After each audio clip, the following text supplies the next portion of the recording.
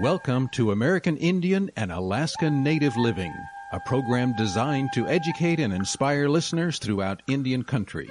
American Indian and Alaska Native Living is hosted by Dr. David DeRose, a board-certified specialist in both internal medicine and preventive medicine. Dr. DeRose has a wide range of experience with Native health issues, and he is here today to help you learn more about your health. Here is Dr. DeRose. Welcome to today's edition of the broadcast. I'm Dr. David DeRose. Today we're looking at a topic that is especially relevant in the times in which we live. It really resonates across Indian country and beyond. That topic is how we can move beyond some of the challenges that we faced in 2020, and as 2021 is upon us, how we can really make a difference, really helping not only ourselves but those around us, our tribes, our families, our communities. To help us on that journey is Warren Rustand. Warren, it is great to have you with us. Thank you very much. Great to be with you, David. I'm looking forward to our conversation today. And it is mutual. Warren, I know a lot of folks, when they hear your name, they're immediately making connections. You've been in the White House. You've been a successful CEO. You've done a number of things over the years that a lot of folks have really given you a lot of credit and recognition for. But more than that, I know you're interested in trying to make a difference in people's lives. Tell us just a little bit about your journey for those who don't know you. Well, I was born sort of in abject poverty on an isolated farm in Minnesota near the Canadian border. Probably could still be there today, but I had a father who helped me dream and think of the world beyond the farm, prepared me for that.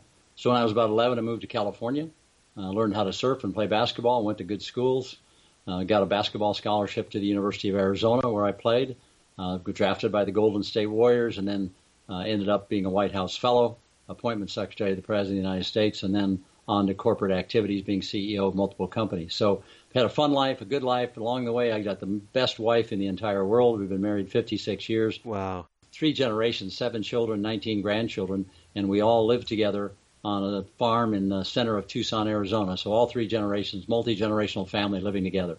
Wow, that is exciting, and I know there's a lot of folks there in your backyard, if you will, with Native roots right in that part of the country. I know I've spoken to the Tana Adam Nation, some of their health folks some years ago, not all that far from where you call home. So it's great to have you on the show, Warren. And I know one of the questions that people are going to ask me after the show, if they see me, they say, hey, you know, you had that Warren Rustand on the show. I heard he played basketball. How tall was he? Because on the radio, you know, people have no idea. Do you get that question often when they hear you were a basketball player? Well, that's true. And even when people see me, I'm 6'2". And so when people see me, they don't think by today's standard that I'm quite tall enough to be an NBA player. Okay, fair enough. Did you actually see some time in the NBA? I saw a little bit of time, not a lot. It turned out that they actually wanted someone who was talented, so I decided to go back to graduate school and learn a little bit more and get my advanced degrees there.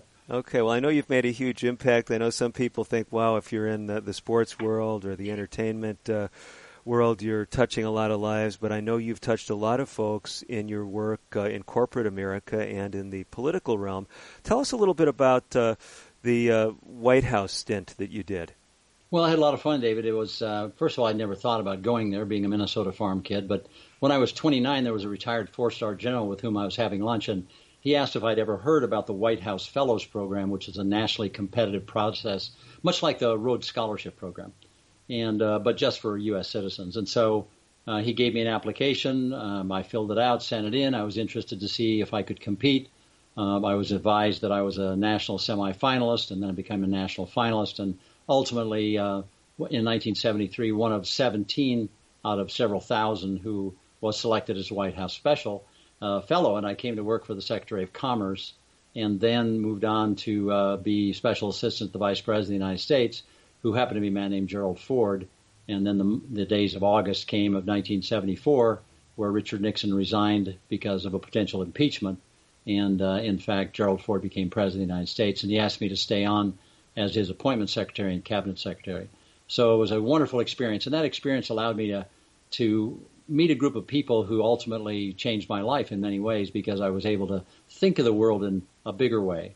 The people with whom I got to hang out in the White House: Henry Kissinger, Brent Scowcroft, Bob Gates, Colin Powell, Dick Cheney, Don Rumsfeld, Jim Baker, a pretty interesting group of senior executives, and those are the people with whom I was exposed every day. So as a young 29, 30-year-old White House fellow, I learned a great deal from those people. Well, that's a great story, a great background, and some of those connections, no doubt, paved the way for your work in corporate America? Yes, indeed. They helped me a lot. In fact, the foreword to my book is written by Bob Gates, who was, as you know, director of the CIA, president of Texas A&M University, and Secretary of Defense. And he and I have had a 50-year friendship since we met in the White House. He was just out of graduate school. I was a White House fellow, and we palled around, traveled all over the world together for the president, formed a great friendship, and had a lot of fun. Tremendous. So for folks who are listening who might be part of tribal leadership, maybe they're running a tribal enterprise, maybe they're not native, but they're involved in leadership in an organization. Tell us a little bit about the corporations that you have led up during your illustrious career. Well, there have been many, and like a lot of entrepreneurs, I started with a small company and had $1 million in revenue and built that, sold that, and then started one, and it became a little bit larger and so forth. And there's this interesting incremental process that we make oftentimes in leadership. As we grow our leadership skills, we have the opportunity to take on things with more complexity. And that was the case for me. We continued to invest in different companies. And so we ultimately did a startup, became the largest LASIK eye surgery company in the world, took it public, headed up a $400 million company, a $600 million company. And the last company I headed up was $2.5 billion. So I've had an interesting journey as I've tried to grow my leadership skills, be a little bit better at everything, and then was able to lead larger and larger organizations. Now, I appreciate your emphasis, Warren, because, a lot of folks will say, well, what kind of, what sector were you in? I mean, was it all medical? But what you emphasize in your book is just the core leadership skills that people need, whether they're, heading up a tribal committee, whether they're involved in a corporation, whether it's, dare I say it, in the home. It seems like we could use a little bit more leadership skills in some of our households. Is that just my narrow-minded impression, or do you get that from your vantage point as well? No, I think it's a good observation. I believe that there are certain principles that if applied properly and we work hard at them and stand by them, those leadership principles allow us to lead in any phase of our life. And I would say that you touched on the most important phase, in the family, in the home. I think we need to be good spouses, good partners. I think we need to be good moms and dads. And I think that's sort of the first level. And in our world, my world, that's the most important, highest priority item in our lives for my wife and I, is our family. And we'll sacrifice whatever is necessary for the family. Second for us is business. And many of the same leadership skills are transferable into the business world, right?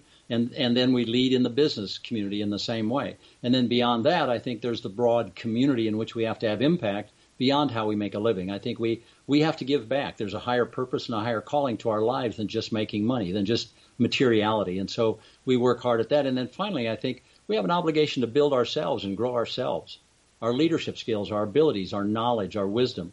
And I think when we do that, then we can progress in a very nice way in our lives. Well, Warren, the reality is a lot of people are feeling pretty beat up right now. I mean, 2020 has been a rough year for a lot of folks. I still do some medical work. Actually, right now it's telemedicine, and was interacting with a patient not long ago who was just talking about all the tragedies that have taken place in his life. And this is not unique. People dying, people losing jobs, all kinds of stuff happening, it seems like, in rapid pace. And a lot of folks don't feel that there is really much leadership in them. Now, your book is called The Leader Within Us. Are you really saying that every person has the ability to be an effective leader? I do.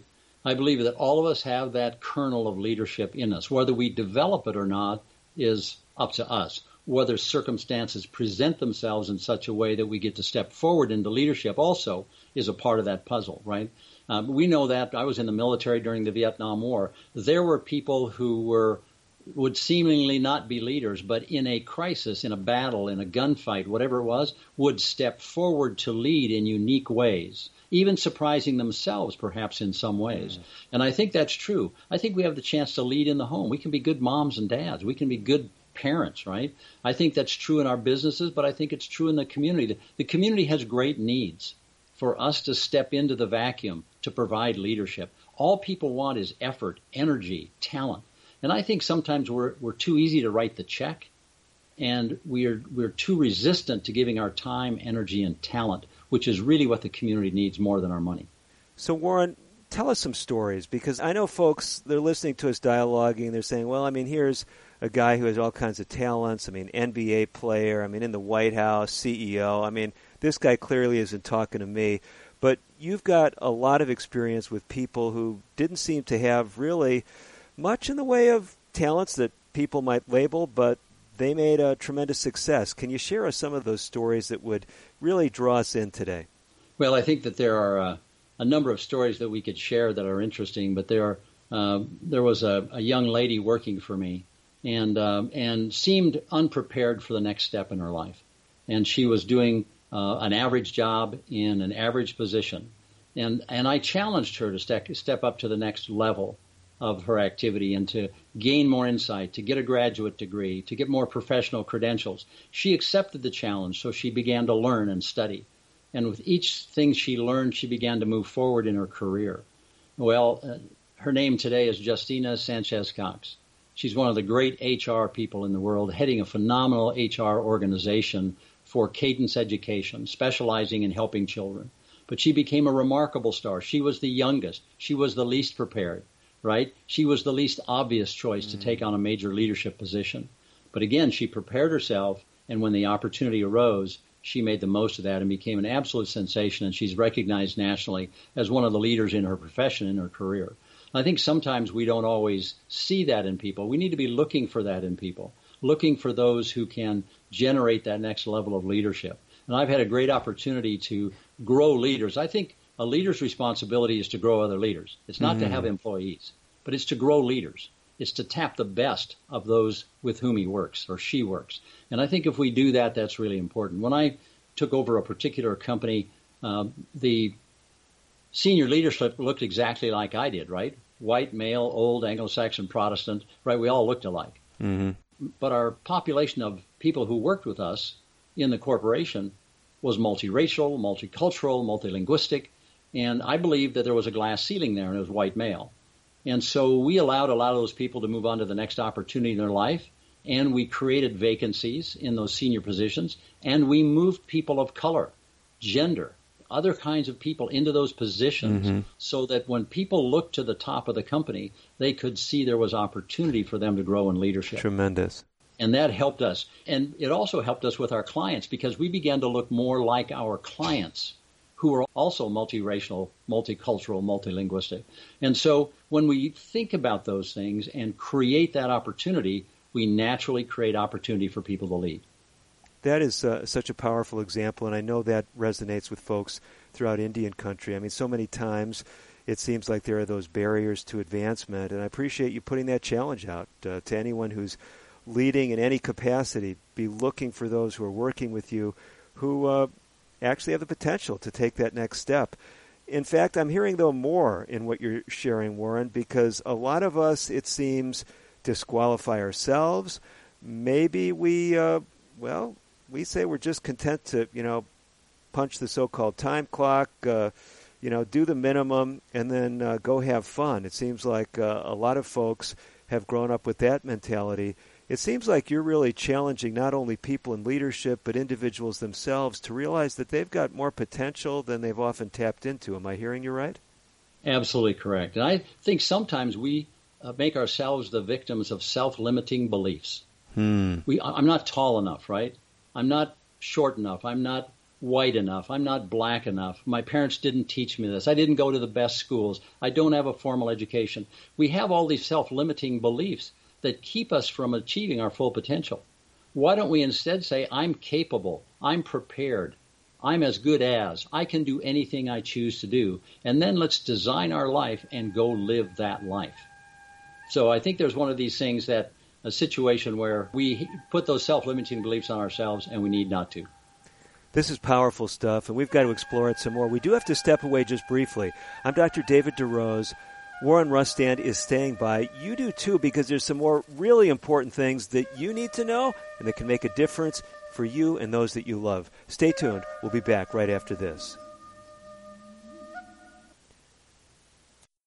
Today's broadcast has been pre-recorded. However, if you have questions about today's show or would like further information, please reach out to us on the web at AIANL.org. That stands for American Indian Alaska Native Living. Again, AIANL.org. Or you can call us at 1-800-775-HOPE. That's 1-800-775-4673. We'll be right back after this. The following is a public service announcement for victims of child abuse. For 13.5 years, I was the victim of severe child abuse. I was being beaten, cursed, and deprived of any kind of love and care. It was a big secret. Children are born to be loved, not to be abused. If you've experienced child abuse, find someone to talk to, someone you can trust, and share your hurt and disappointments. Go to overcomingabuse.org. That's overcomingabuse.org. We are strong, we are resilient, and we will get through this together. But these are stressful times, and it's important to also practice good self-care. It's normal to feel overwhelmed, anxious, or afraid, but there is hope. Reach out to someone, connect with your friends, stay in touch with your community, and know that you are not alone. Learn more at wearebroadcasters.com/hope. Furnished by the National Association of Broadcasters and this station. I'm Andrew Saul, Commissioner of Social Security. I'm here to warn you about telephone scammers pretending to be government employees. Some of these scammers may say threatening things like you will be arrested if you don't make payments or provide personal information. Do not fall for these tricks. These calls are not from us. Real Social Security employees will never threaten you for information or money. If you receive a call like this, hang up. Never give the caller your personal information, like your Social Security number or bank account, or send money in any form, cash, gift cards, wire transfers, or prepaid debit cards. Report the call to our law enforcement arm, the Office of the Inspector General, at oig.ssa.gov. Share this information with your friends and family.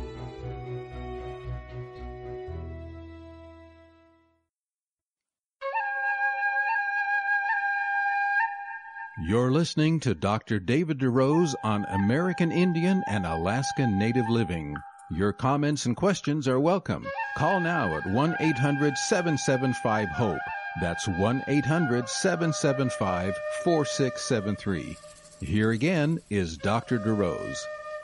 Welcome back. Dr. David DeRose here with Warren Rustand. We are talking about things that can make really a difference as far as, well, really bringing your leadership skills into the center. You say, leadership skills, me? Well, that's what we've been talking about.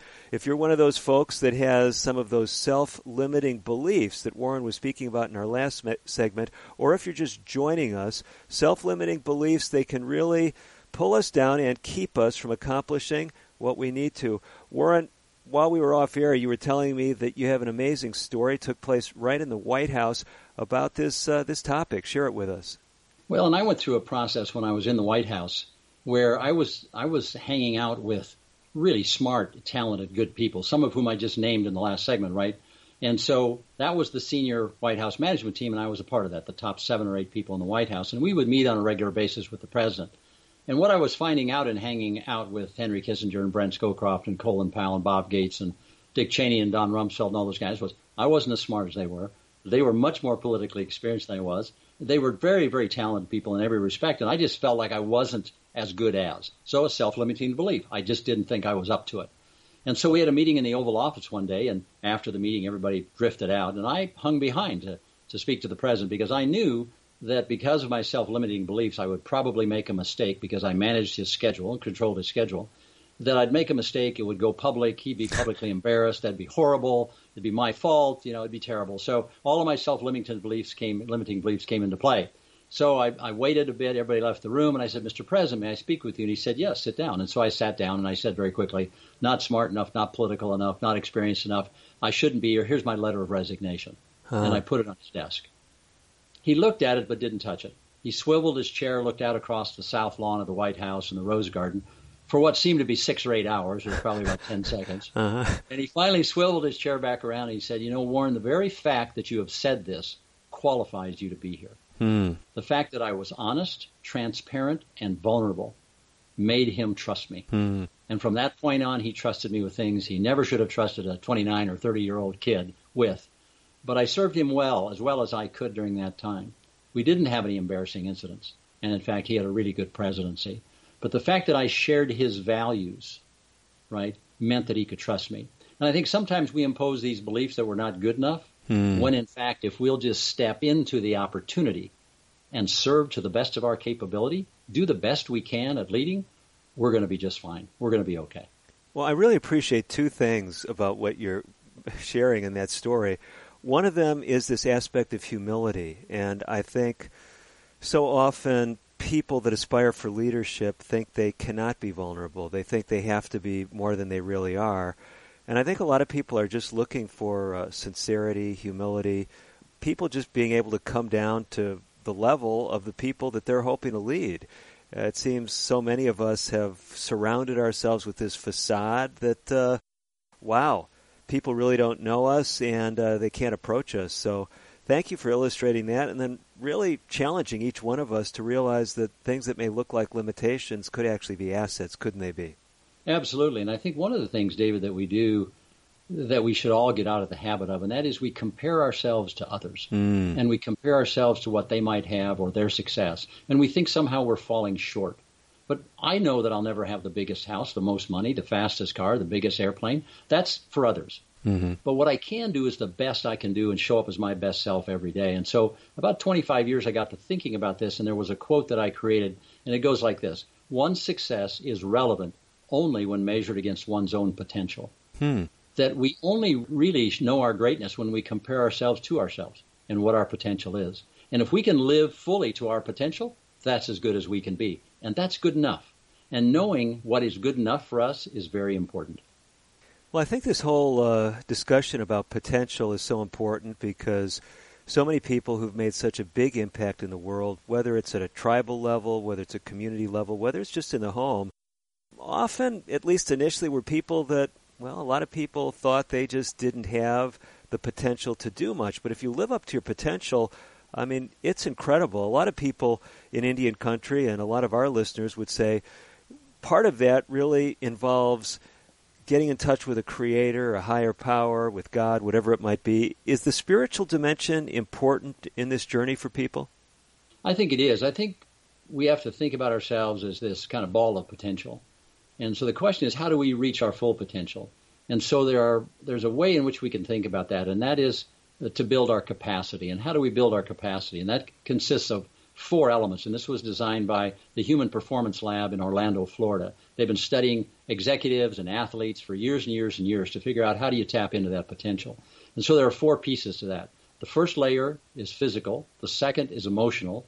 The third is intellectual. And the fourth is spiritual. That all 4 need to be aligned. All 4 need to be working in harmony and in unison.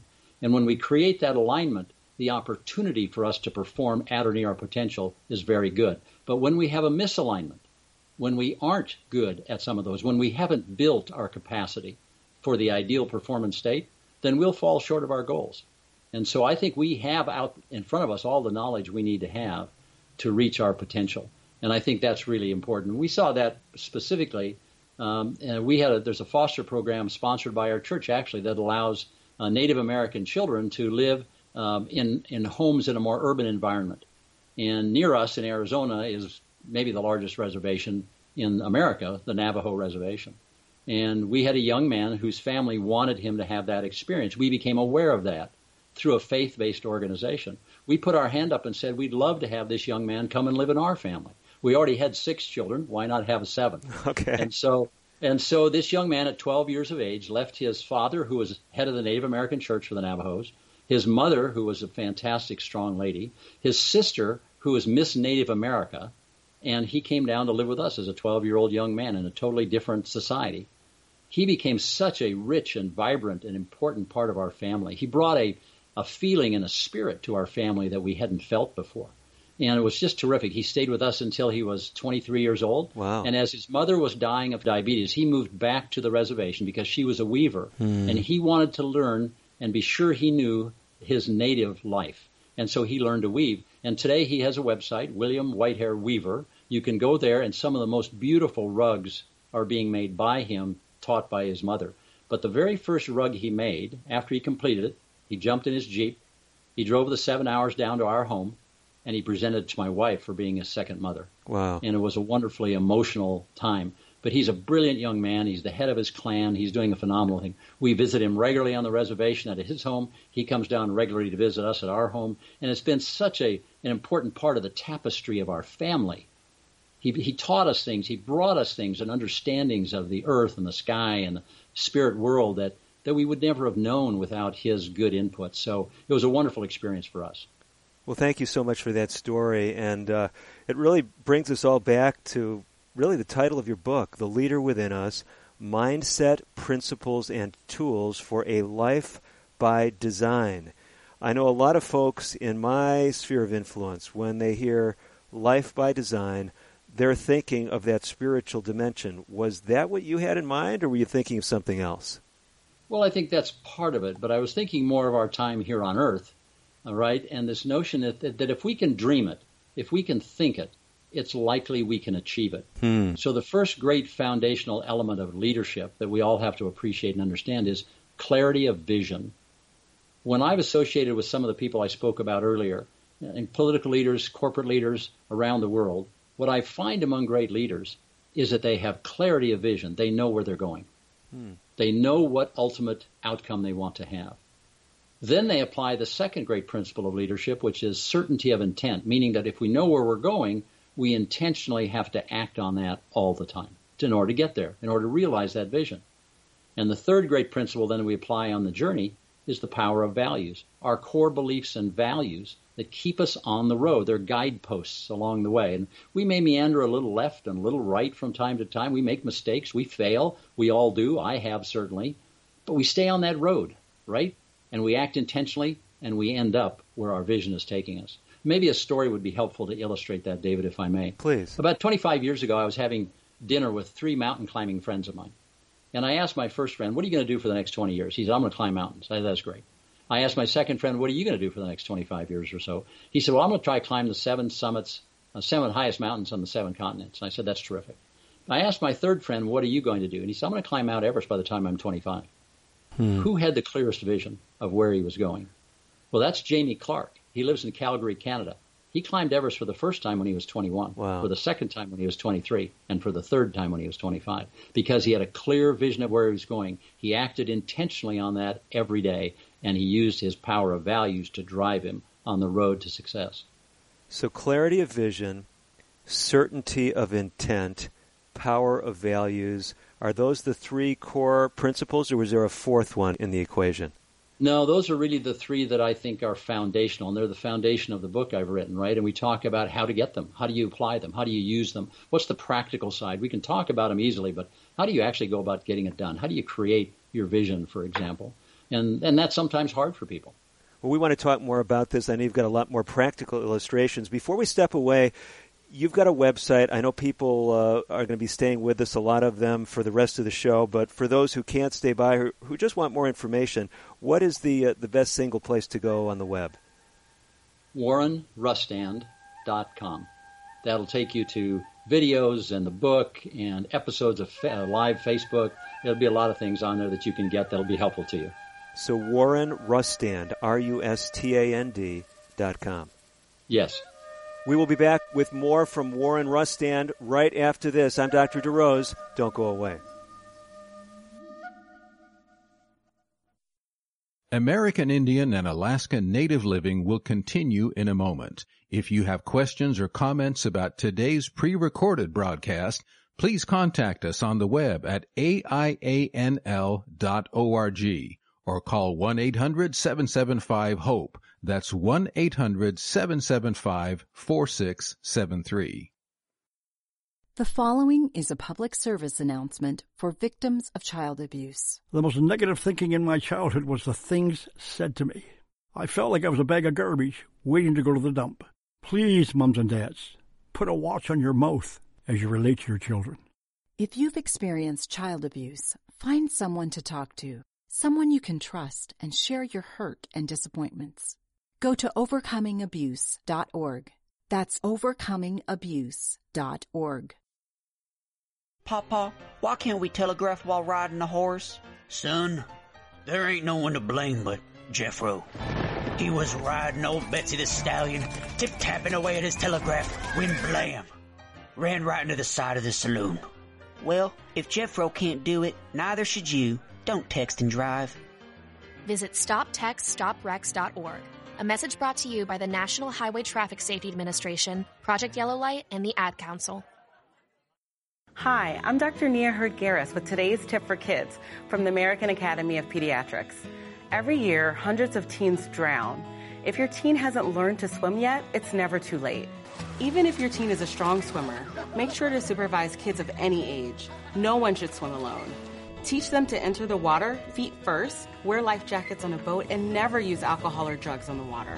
Drowning is preventable. For more, visit healthychildren.org. When it comes to vaping, the truth can get clouded. So let's make it clear. Vaping is not safe for youth. Because vaping can put microscopic particles into your lungs. And dangerous things like metals into your body. And nicotine, which can harm a person's brain development through their mid-20s. With appealing flavors, high nicotine levels, and lots of promotion on social media. Many kids think vaping is harmless, but it's not. So talk to your kids about the risks of vaping. Because when you talk, they hear you. Learn more at underagedrinking.samhsa.gov. You're listening to Dr. David DeRose on American Indian and Alaskan Native Living. Your comments and questions are welcome. Call now at 1-800-775-HOPE. That's 1-800-775-4673. Here again is Dr. DeRose. Welcome back for the second half of today's edition of the broadcast. I'm Dr. David DeRose. Warren Rustand is my guest. He's been talking with us about, well, the leader that is within every one of us. He's been trying to help each one of us achieve our full potential. And yes, it may take a spiritual undergirding. I really believe that from my vantage point. I know Warren does as well. But whether you feel you're a spiritually focused person or not, we've been learning about some of the important principles to have what Warren calls is a life by design.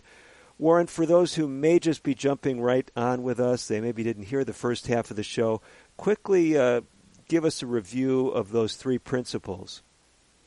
The first is clarity of vision, and that's the notion that we focus very hard. We take the time and space necessary to determine where it is we're going with our life. What is it we want to achieve? I learned that from my dad early on when he would stop, before he would plow a field on the farm in Minnesota. He would look at the field, he'd look at the drainage, he'd look at the sun and how it affected the field before he would actually act upon the field, because he wanted the most production he could get from a field. And then he would say, what do I want as my outcome from the field? How clear is my vision about what I want to have happen? The second principle, once he had decided that, he had clarity of vision, is certainty of intent. Then he wanted to go about acting on that field with his tractor and his plow and his disc and everything else in a way that maximized and optimized the production from the field. And so it would look and feel exactly like he had imagined it in his mind, that vision that he had for what he was about to do. And finally, the power of values is the third principle. And the power of values is really, they're the guideposts, they're the lanterns along the way that keep us on the road to success and finding our vision. So if I were to apply these principles and just think about applying them even, one of the applications of that last principle is sometimes people think, well, it doesn't matter if I'm totally maintaining my integrity, I've got to accomplish this. If something is part of your values or values in a broader sense in your community, from the tribe, we do ourselves an injustice to set those things aside. Am I correct in that? Yes, we do. I think there's a myth, and the myth is that what goes on in Vegas stays in Vegas, right? This notion that we can say one thing and do another thing. As soon as we do that, we become the hypocrite. We become the liar. So our job is to be able to maintain our personal integrity. And more than anything else, you need to know, David, and I need to know that we're acting with integrity for ourselves. Because we're the first ones to know that we're not being honest, right? Or that we're lying. or that we're being a hypocrite. We know before anyone else knows. But acting with integrity is a critical part of our lives. It's a critical part of leadership.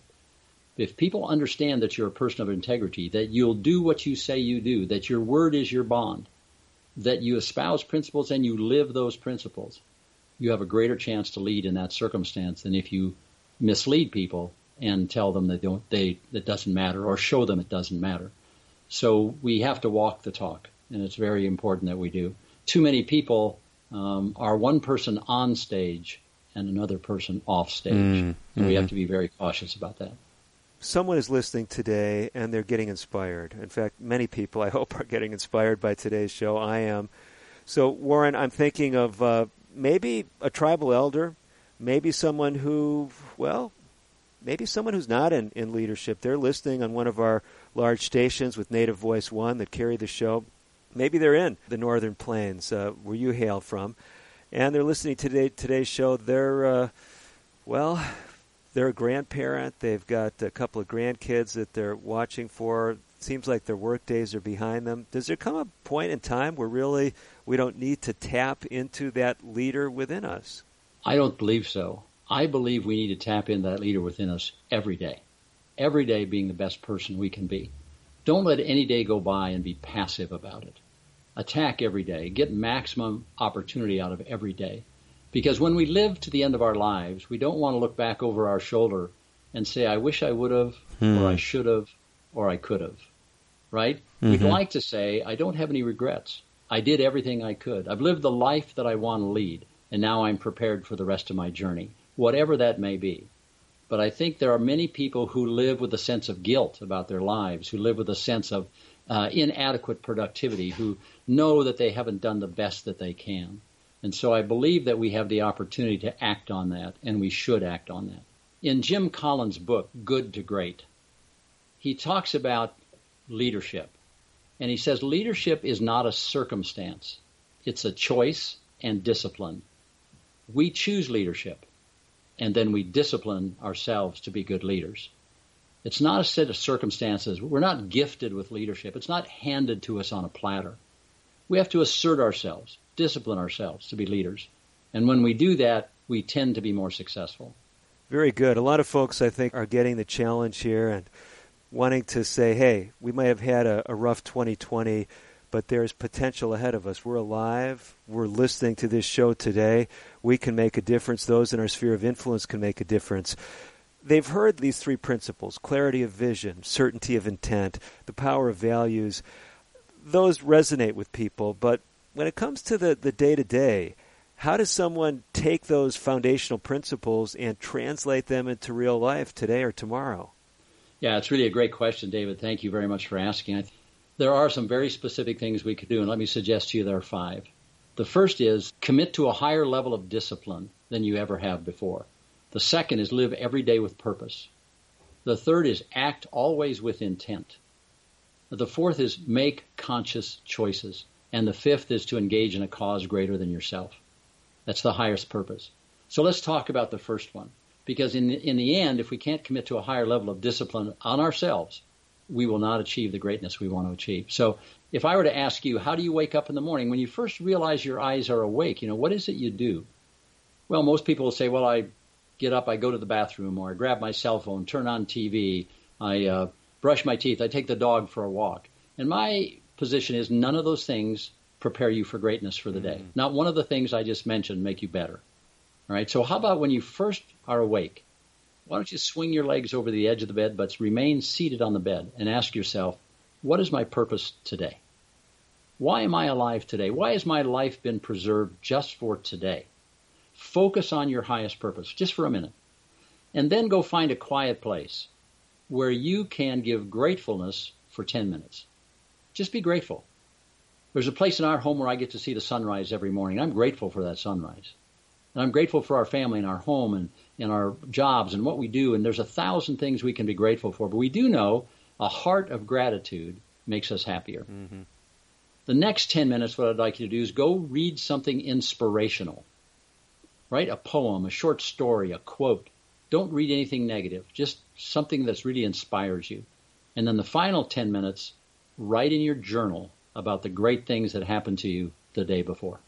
Only good things. Don't write your bad stuff, just the good things. Now, you're 31 minutes into your day, and the question you have is, how's your mind? Your mind is wholly positive and ready for a great day. So then you do the hardest thing that you've ever done in your life. You need to go physically exercise, because we know you have to build physical capacity. We talked about that earlier, right? So your mind is positive. Now go do the hard thing, which is to work out. And an adult needs about 150 minutes of rigorous exercise per week. That's 3 to 4 times a week, 30 minutes at a time, where you get your heart rate up and you stay in good health, right? Get your cardio system, do some weight training. We know that, muscles begin to atrophy sometime in your mid-30s. If you don't lift a little weight, they'll continue to atrophy and so forth. So all of those kinds of things. Then you do the next thing, right? You go and get good nutrition. That's the third thing you do in the morning. This is all within the first hour or so of waking up. So you add some protein. If you've worked out, you need some protein, you need to hydrate. And then the last thing you do for the day, which is going to make your day successful, is you understand the management of time, right? Each of us gets 86,400 seconds a day to live. If we're lucky, at midnight, we get another 86,400 seconds. It's what we do with those 86,400 seconds that will determine the difference between success and mediocrity. It's how we manage the most important commodity we have, which is time. If we can do those 4 things first thing in the morning, life gets a lot easier after that. Well, Warren, I'm going to confess to you, I have not read your book, but it sounds like you called my wife up and wanted to just talk about some of the things that I've been doing for quite a while. It's really remarkable. So I really resonate totally with what you're sharing. And even the secular psychologists, are talking about the importance of gratitude journals and cultivating gratitude. So this spiritual, mental, emotional, physical focus that you've been talking about, intellectual, all of that comes together at the very beginning of the day. And had a friend years ago. He believed in a higher power. He said it this way. He said, when you get up in the morning, talk to God before talking to men. Read God's word before reading man's word. And I know folks from a religious bent might relate to that, but it's the same idea. Whether a person is, not a member of any organized religion, they're still saying, it's connecting with something beyond yourself before we just fill our minds with the latest news and events. So thank you so much for that perspective. What about this whole dimension, though? You've talked about 5 principles, and I know you walked us through a lot of things in short order, but were you incorporating into that morning routine really all 5 of those elements, the purpose, acting with intent, the conscious choices, or do you feel that there's a bigger picture that we need to share as someone's trying to map out their day-to-day life? Well, I think if you do those things that I just mentioned in the morning to put your frame of mind where you want it to be, right? The mindset is critically important to our success. So putting your mind in the right place is really important. Put your spirit in the right place first thing in the morning. And then I think the second thing, which is acting or living with purpose every day, which is define the purpose. Now, some days I need to be a great negotiator. My purpose is to be the best negotiator in the world in the morning. But in the afternoon, I need to be a wonderful grandfather, right? And maybe there's some place in there where I have to be a great leader of a team.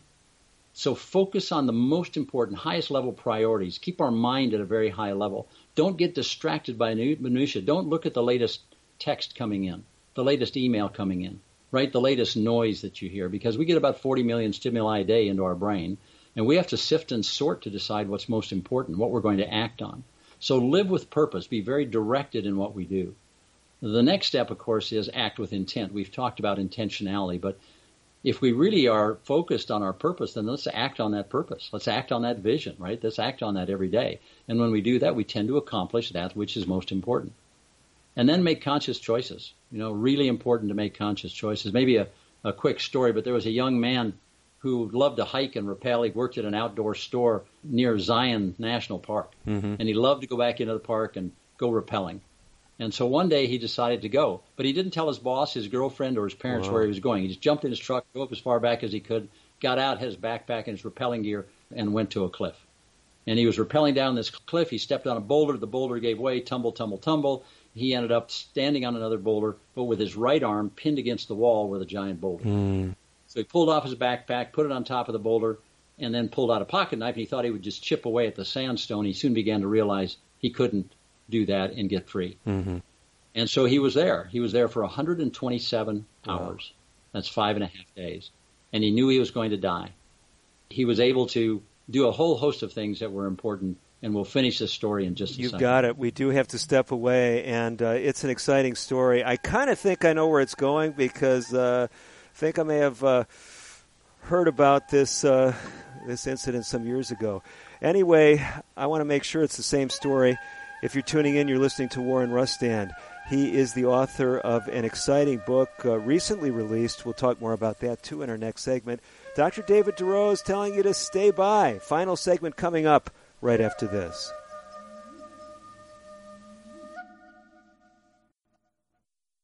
Today's broadcast has been pre-recorded. However, if you have questions about today's show or would like further information, please call 1-800-775-HOPE. That's 1-800-775-4673. We'll be right back after this. The following is a public service announcement for victims of child abuse. If child abuse victims don't get counseling or help, they so often become abusers themselves. The victim doesn't make the decisions, they just take the orders. I got help, and so can you. If you've experienced child abuse, find someone to talk to, someone you can trust, and share your hurt and disappointments. Go to overcomingabuse.org. That's overcomingabuse.org. Hi, I'm Dr. Shelley Flace with today's tip for kids from the American Academy of Pediatrics. If you own firearms, it's your responsibility to make sure they're always stored safely. Hiding them in a closet or drawer is not enough. Kids know where they are. Research shows the risk of injury and death is lower if guns are stored unloaded and locked up, with the ammunition locked in a separate place. This is important when children are young, as well as when they grow into teenagers. For more, talk with your pediatrician or visit healthychildren.org. So I wanted to talk with you and your mom today, Lily, because some people at school have noticed changes going on with you, and we're concerned. Like what? Who? Some of your friends, teachers. It sounds like you've lost interest in a lot of things lately. You're hanging with new friends. So, individually, maybe those things are no big deal, but taken together, and then the incident the other day, you were with Derek when he was caught selling marijuana. Yeah, he was selling it. Honey, we know. But we care about you and want to know what's going on. That's right. We just want to understand better and see how we might help. And if weed is a part of it, we just want to make sure you understand the negative consequences for someone your age, the physical and mental health effects, the poor decision-making, and the confusing legal aspects these days. So what do you say? Can we talk? For more information about talking with your kids about underage use of alcohol and other drugs, visit underagedrinking.samhsa.gov.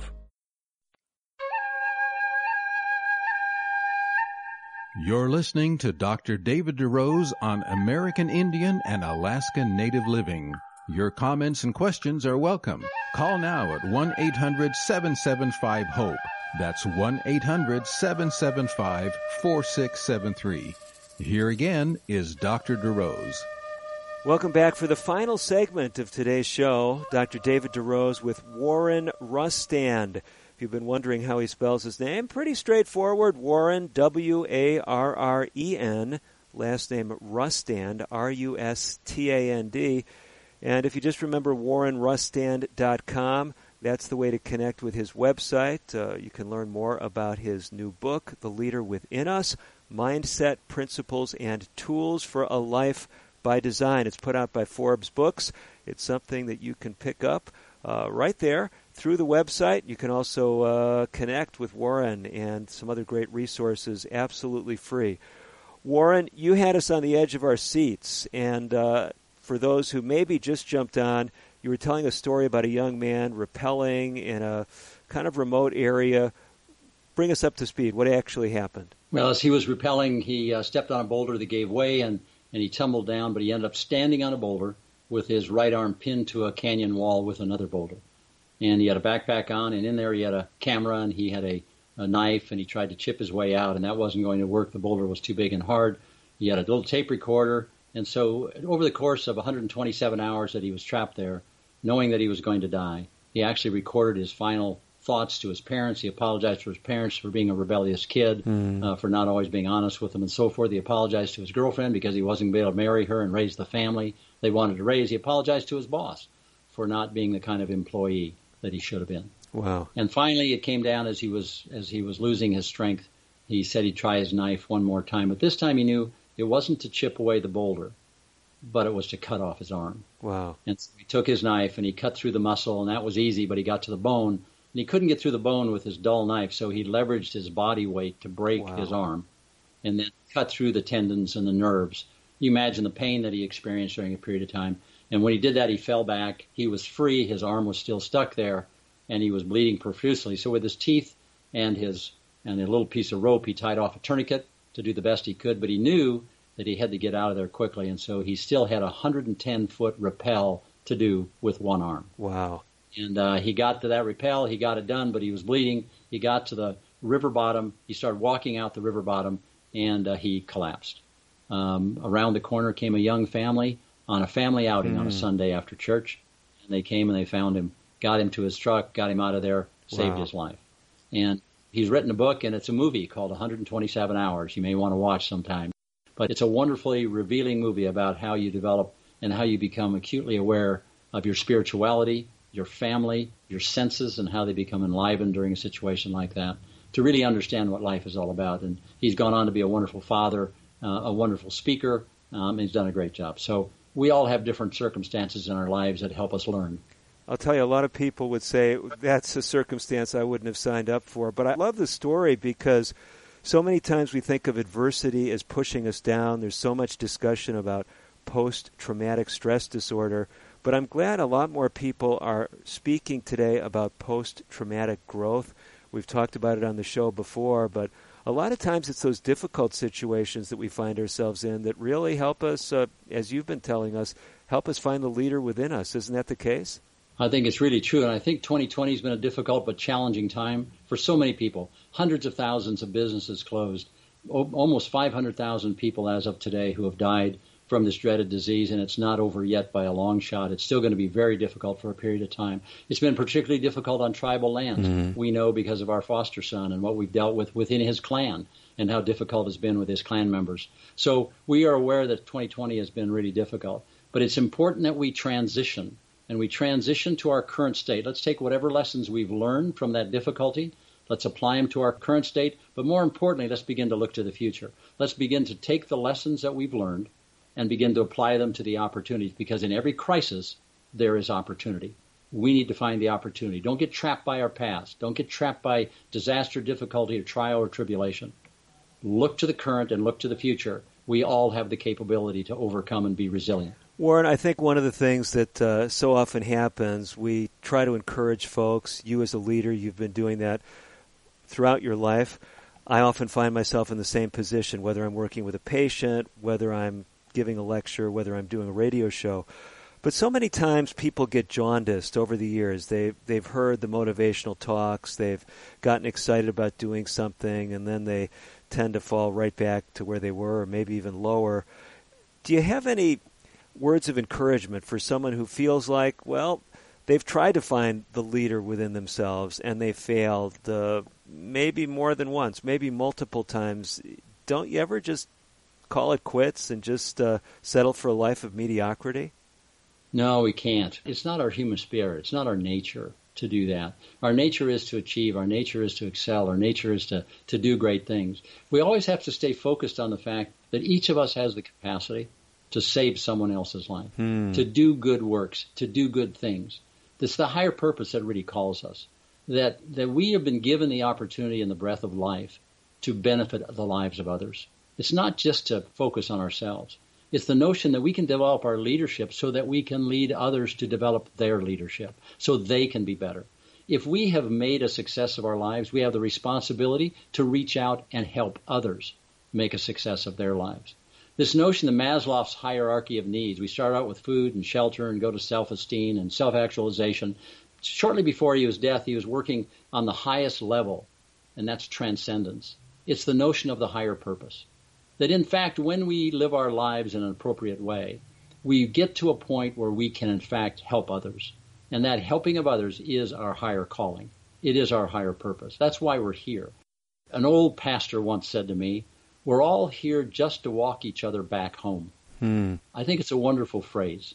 We're all here to help each other walk back home.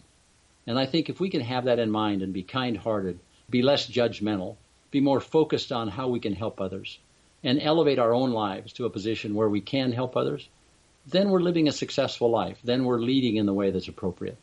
I love this picture, Warren, because so many times people measure success, they measure effective leadership by metrics that, well, really don't meet that criteria that you just shared with us. They're really not maybe fully, positively affecting other people. But it might just be a grandmother or a great-grandmother. It may be a brother or a sister just coming alongside of someone. And to me, the real tragedy, Warren, to be honest with you, in this time where some of us seem much more isolated than we've ever been before, is that more than one person on this planet is feeling lonely.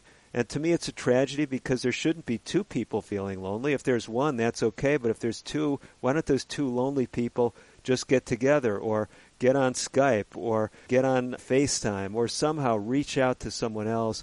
And I think we're catching a little bit as we've been talking about this privilege of leading. It doesn't mean you're going to be the CEO of a company. It doesn't mean you're going to serve in the White House or be on an NBA team. It means something far more than that, doesn't it? It does indeed. It does indeed. In fact, what a wonderful time to use social media to help others from feeling that isolation. Go get in touch with people you haven't talked to for a while. Call that person in your family with whom you had a hard discussion and apologize. Reconcile relationships at this point in time. Reach out to those in need who just need to hear a voice, need to hear from an old friend who may be much more isolated than you are. Wow. Because not all of us exist in families. Not all of us. There are many people who are all alone right now who need to hear from someone. Let's be that vehicle. Let's be that voice that reaches out to others and helps them. And by helping others, we will find that we'll feel better ourselves. My parents always said that when you're really feeling like you've had a horrible day, a bad day, and things aren't going right for you, go serve somebody else who's having an even worse day, and you'll be just fine. Just go serve someone else. And I think being a servant leader is the best kind of leader to be. And I think we all need to activate that. No, that is such a great message. And I know many of us could share stories of times where we did just that, whether we chose to do it or not. The Creator put somebody in our path that was seemingly worse off than we were. And in the process of trying to encourage them, we encouraged ourselves. Warren, you have given us so many great insights. You've inspired us today. I know there's a lot of folks that want to connect with you further. You've got a great website. Tell us again how to access that website and just what we'll find there. Please come to the website. It's warrenrustand.com, and you'll find Facebook Live episodes on a variety of topics. You'll find speeches. You'll find all kinds of commentary. Hopefully there will be things that will help you there and get through the day, get through the week, the month, and hopefully become the leader within you. So I've got it written down, Warren, W-A-R-R-E-N, Rustand, R-U-S-T-A-N-D.com. And Warren, I'm going to check out that website as soon as we finish here. I also am really excited about your book, The Leader Within Us, Mindset, Principles, and Tools for a Life by Design. I hear the book is selling really well, even though it just recently came out. That's my understanding, but even if only one person gets the book, and as a result of it, does something really good for someone else, I'm a happy man. It'll be a good day. Warren, thank you so much for enriching our lives. Thank you, David. It's been great to be with you today. We've got to go. I'm Dr. David DeRose. Hopefully you enjoyed those powerful words from Warren Rustand. Again, the author of the book, The Leader Within Us, Mindset, Principles, and Tools for a Life by Design. You can learn more at warrenrustand.com. Well, as always, that's all, and I'm wishing you the very best of health. Native Voice One, the Native American Radio Network.